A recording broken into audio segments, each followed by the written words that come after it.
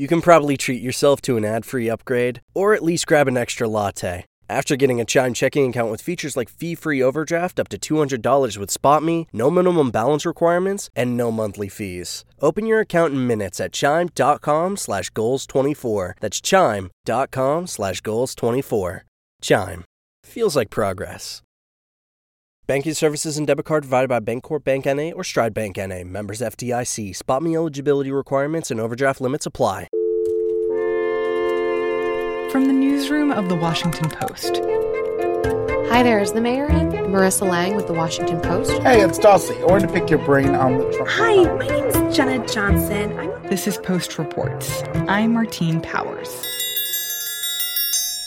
It's Monday, March 30th. Today, how the stimulus package is benefiting corporations and what shelter in place means for people who are homeless. Well, thank you all very much. It's a very important day. I'll sign the single biggest economic relief package in American history, and I must say, or any other package, by the way. So the stimulus package that Congress has passed, it's huge. It's $2 trillion.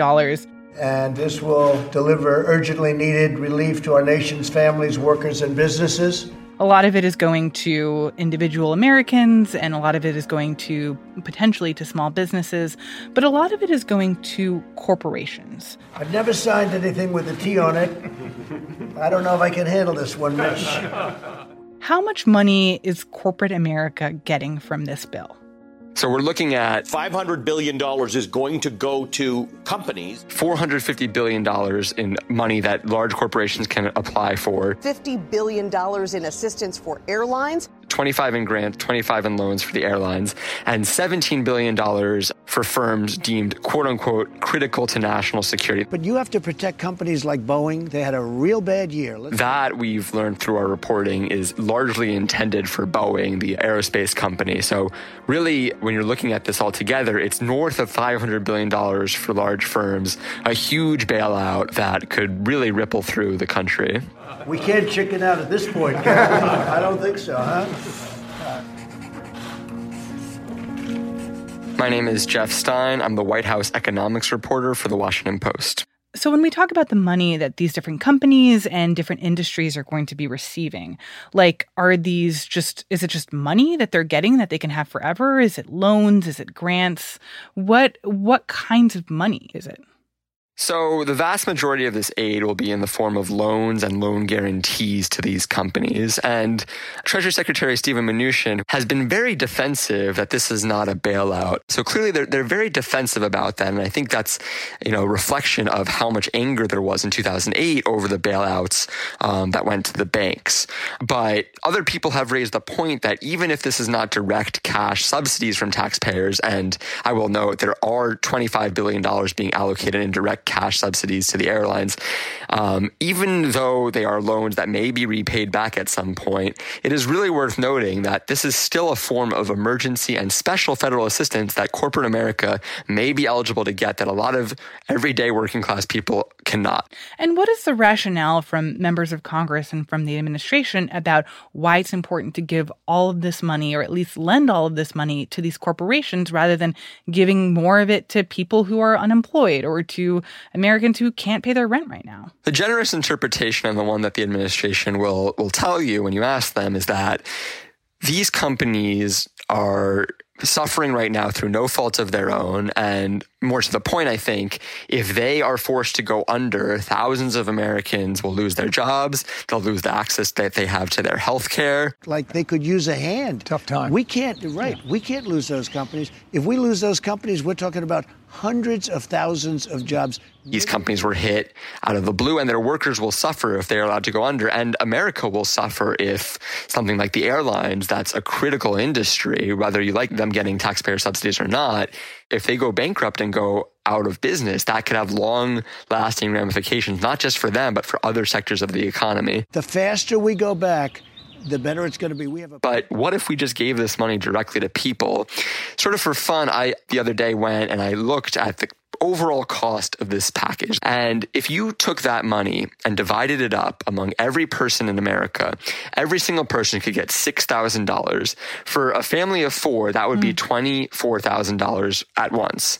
And the bipartisan stimulus package, that offers $3,400 per a family of four. So if we had just taken the exact same money and divided it up evenly among everyone in the country, rich and poor, a family of four could get $24,000.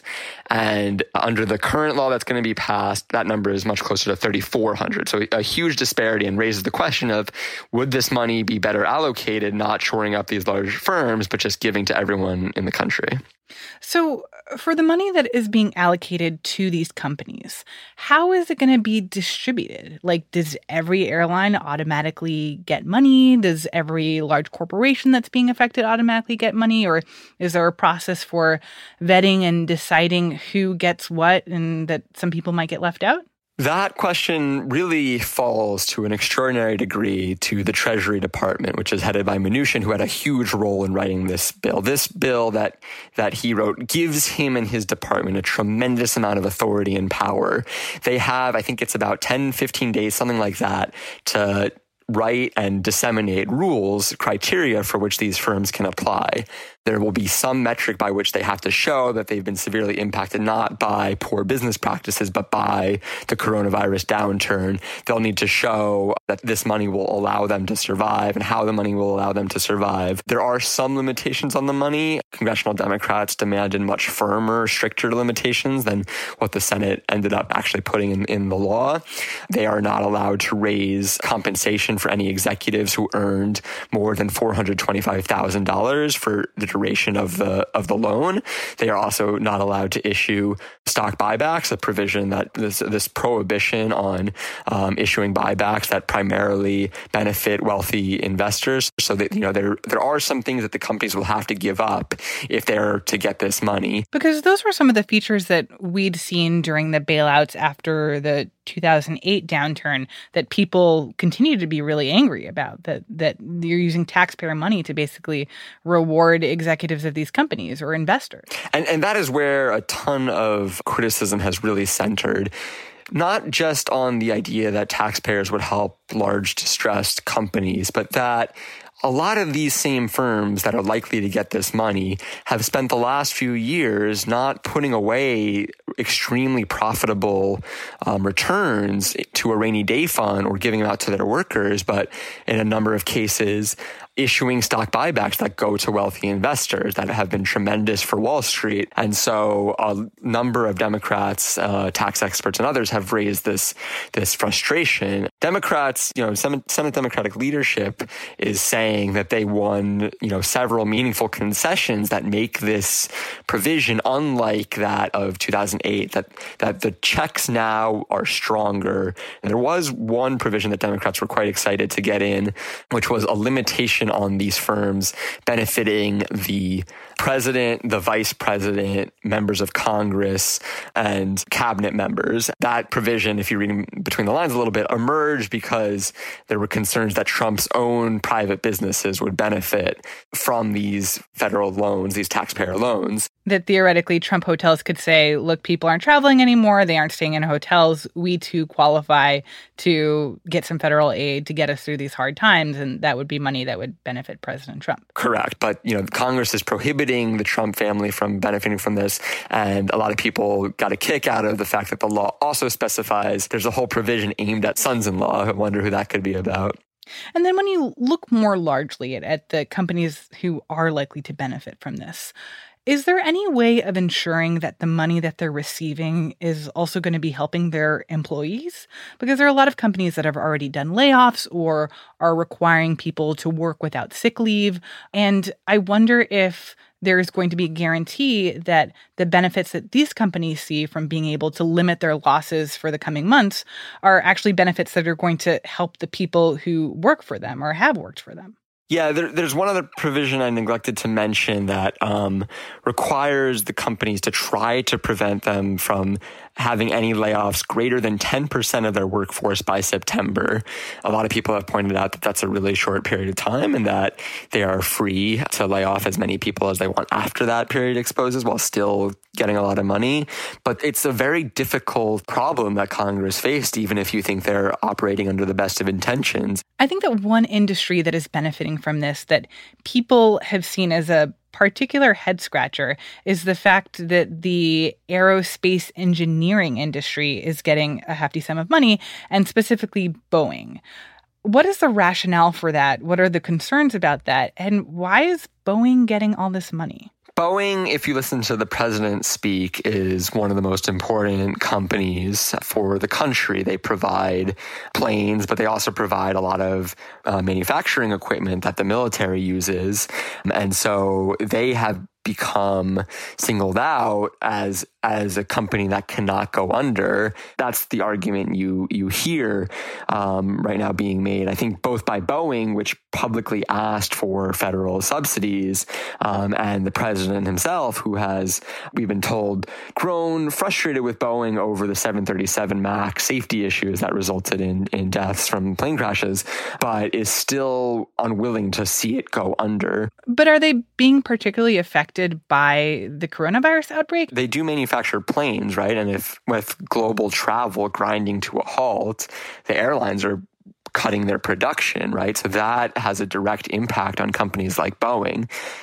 They were hurting, sure, before this all happened, but it certainly, the coronavirus accelerated their financial woes. I think that when you look back to the bailouts that happened in response to the 2008 recession, one of the big fears that people had was that this would encourage companies to continue with bad or risky practices, that because there was now this precedent for America swooping in and handing over taxpayer money to get these companies out of hot water, that they hadn't really had an opportunity to learn their lesson, or that they wouldn't be encouraged to be more cautious in the future.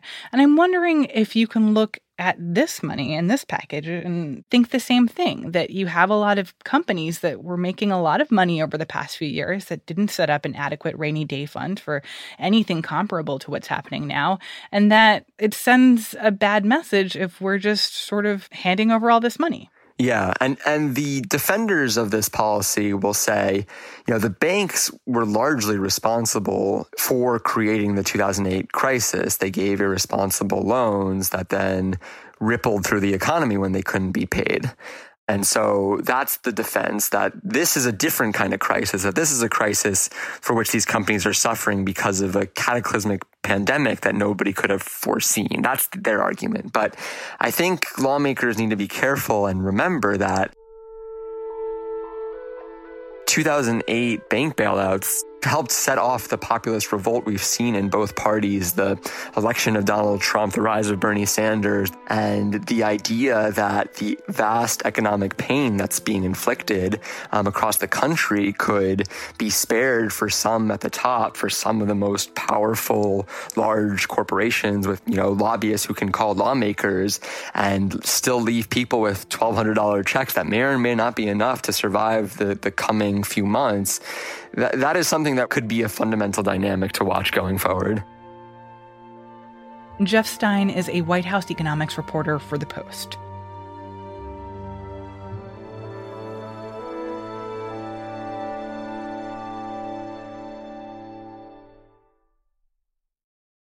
When I was in San Antonio, I followed around an outreach worker named Monica Garcia, who was spending the week finding homeless people in encampments and under bridges and in parking lots and breaking the news of the virus to them. She talked to a woman who was living in an encampment under an overpass, and nobody in this encampment had heard of coronavirus yet. And so she asked the woman if she knew what was going on in the city and in the country. And the woman said, "You mean with the violence?"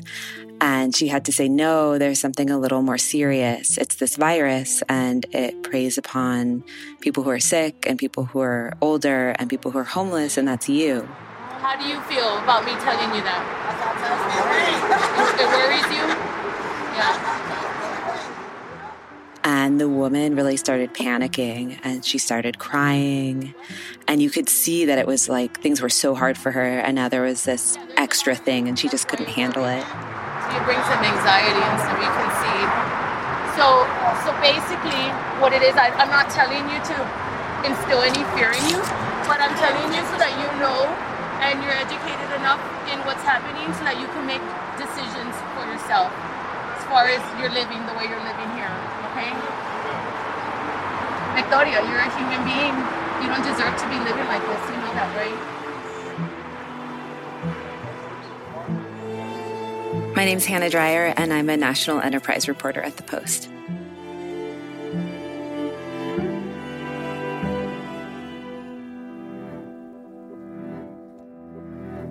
It's really fraught for people who are homeless right now because all the public health officials are trying to get homeless people into shelters.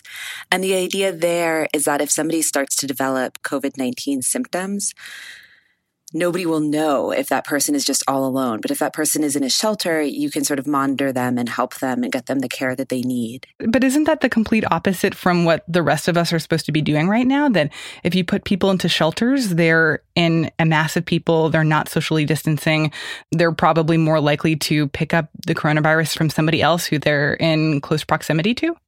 Yeah, so it's not a simple situation at all. The decision has basically been made by public health officials that homeless people should be in shelters if possible to protect the community and to protect other homeless people. But from the perspective of one person, it's pretty scary to think of going into a shelter because homeless people are often sort of naturally self-quarantining. If you're under a bridge or if you're in a tent in the woods, you're by yourself and you're less exposed. And then when you go into a shelter, people are sleeping 6 inches apart in some of these shelters. People are in rooms with 100 or 200 people all eating dinner together. So there's a lot of risk for exposure there. Homeless people are much more susceptible to respiratory infections, which is the main way that coronavirus is killing people right now. Some estimates are that they're 5 times as likely as the general population to be hospitalized with a respiratory infection. Homeless people are also often sick, and many homeless people are older. The average age where I was about 55. And many homeless people have mental illness. In San Antonio, the outreach workers said they think about 100% of people have some form of mental illness, and then a third have serious mental illness like schizophrenia. And so it's hard for homeless people to be monitoring the situation and to be taking the steps to keep their hands clean, keep their distance from people. All of that is almost impossible. Earlier this month, Hannah spent a few days in San Antonio. She was following an outreach worker who works with Haven for Hope, one of the largest homeless shelters in America. And this woman, Monica Garcia, every day leaves her 4-year-old daughter, who is prone to respiratory infections, with her 72-year-old mother, who has severe asthma, and going out every day and walking into encampments and finding homeless people who are living by railroad tracks or in parking lots. And she goes up and she gets really close to them. And at the beginning of the day, she was trying to get everybody into shelters because that's what outreach workers normally do with the homeless. The idea is if you get them into a shelter, they can get all sorts of services. And so she was trying to convince people that they should come back with her. Hi, Monica. Hannah. I'm good. Hi. We're here just to see if, how we can help you and what services we can offer you because... But then all this news started breaking about how communicable this virus is. White House guidance came out about midway through the day that people should avoid groups of more than 10. And I really saw her approach change. So toward the end of the day, she was just trying to inform people so that they could make their own decisions about whether they wanted to stay where they were or come into the shelter. And what kinds of decisions were people making in terms of whether or not they felt it was safe for them to actually go to a shelter? I mean, what I saw was just more than a dozen people who had no good option. So she talked to some people who were older in their 60s and their 70s, and they really wanted to get off the street, but they were too scared to go to the shelter. They thought if they went into the shelter, they would get sick. they might get their stuff robbed. There were a lot of reasons they didn't want to go in.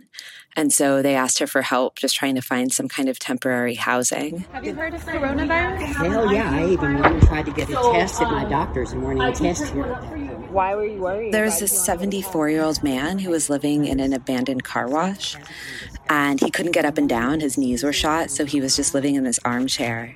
And he told Monica that he was really scared that the coronavirus was going to find him because he takes 18 pills a day. He said, I have no immune system. I have one foot on the banana peel. Third stage kidney disease, and I have now they think leukemia. Oh, I'm so sorry. And are you worried that coronavirus may interact with those things? Honey, I have no immune system left. Yeah. You know what I'm saying? Yeah. And he was just terrified that this virus was going to kill him. But he didn't want to come to the homeless shelter because there were too many people there. And so Monica said that she would come back and she would try to get him into senior housing. But that's a process that can take weeks or months. And I was just so struck by his fear and how hard it's going to be to try to protect him. I mean, he is the kind of person who really might end up dying in this epidemic. I went to the store and I was punching the buttons on the ATM machine to see how much money I had. And I thought, yes, that's contamination. Yeah. But how are you going to isolate yourself? Even if you have a good immune system. Totally.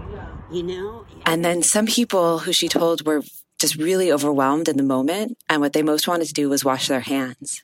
So she helped them use wipes to sterilize their hands. And she gave people a little bit of hand sanitizer and sent them back to where they had been living. But there's just not a good option for most people who are living on the streets, at least in places like San Antonio. Can I ask you, why did you start crying when she told you about the virus? Because there's a bunch of us that are not as care, take care of things. But some of us use a lot of hand sanitizer, always washing our hands. Yeah. And I see, like, a lot of them that don't. You're worried for them. Yeah. And are there any numbers on how many homeless people have so far tested positive for COVID-19? So at this point, dozens of homeless people in at least 6 states have tested positive. One homeless person in California has died after testing positive. And I saw that a homeless person in Texas tested positive and then left. So a person tested positive and then just returned to the street and they lost track of him. And are local governments or even the federal government doing anything to help homeless people in particular during the outbreak? Well, what the people working on the local level say is that they really need federal help. But so far, homeless people have been left out of the federal aid packages. And so cities are doing what they can. Some cities are able to open extra shelters, but most aren't. So in San Antonio, hundreds of people are now sleeping 6 inches apart, and there's really no other place to shelter them. And how are care workers taking care of themselves right now? It's really hard. It's almost like there's no safe way to do this work. Monica's very scared that she could herself become a vector for the disease for these homeless people, some of whom are living right now in pretty good isolation. So she has a whole routine that she does whenever she encounters a new person. She goes back to her truck and she wipes all of her fingers with an antibacterial wipe. And then she rubs hand sanitizer over her hands. And then she sprays her shoes with Lysol spray. And she's doing everything she can to be really conscientious. But she also thinks that it's important to get close to people. She says that just physical proximity to homeless people is part of the work she does. It's a way to give people back a little bit of their dignity. And I saw over and over again, the people she was working with would extend their hands for a handshake. And in that moment, it just feels like there is no way to refuse their handshake. And so she is getting close to people, she's touching people, and then she's doing everything she can to disinfect and wash her hands afterwards. But the truth is the homeless shelter has back-ordered hand sanitizer, wipes, gloves, everything. So they're going to run out. And then the work will become even more dangerous. What Monica told me is she's really just trying to postpone getting sick for as long as she can so that she can help as many people as possible. One of the things that I feel like we're seeing during this outbreak is that so many of the vulnerabilities of our existing systems, that they're really being tested, and in many cases they're really failing.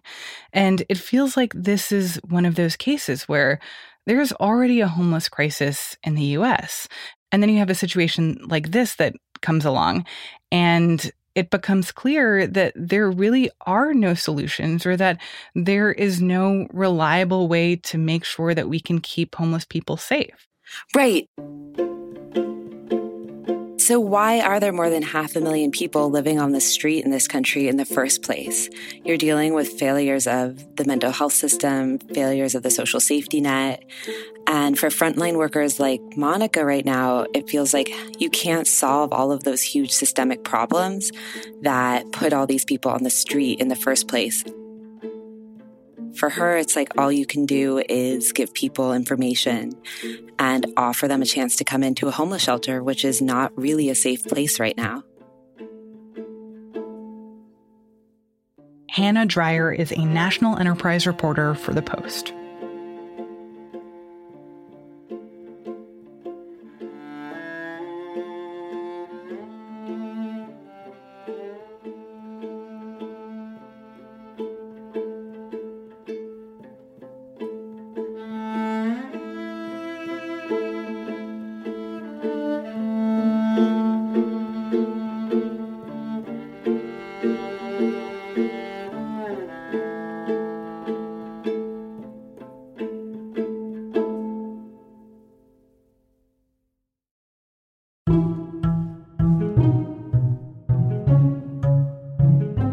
That's it for Post Reports. Thanks for listening. We've received some really incredible notes from listeners over the past few days about how much they valued our coronavirus coverage. We're so glad to know that people are listening and learning, and we want more people to hear it. If there's someone in your life who you think would benefit from listening to the news about the outbreak from around the country and around the world, send them to our website. They can listen to our recent episodes and find a link to subscribe. That's at postreports.com. I'm Martine Powers. We'll be back tomorrow with more stories from the Washington Post.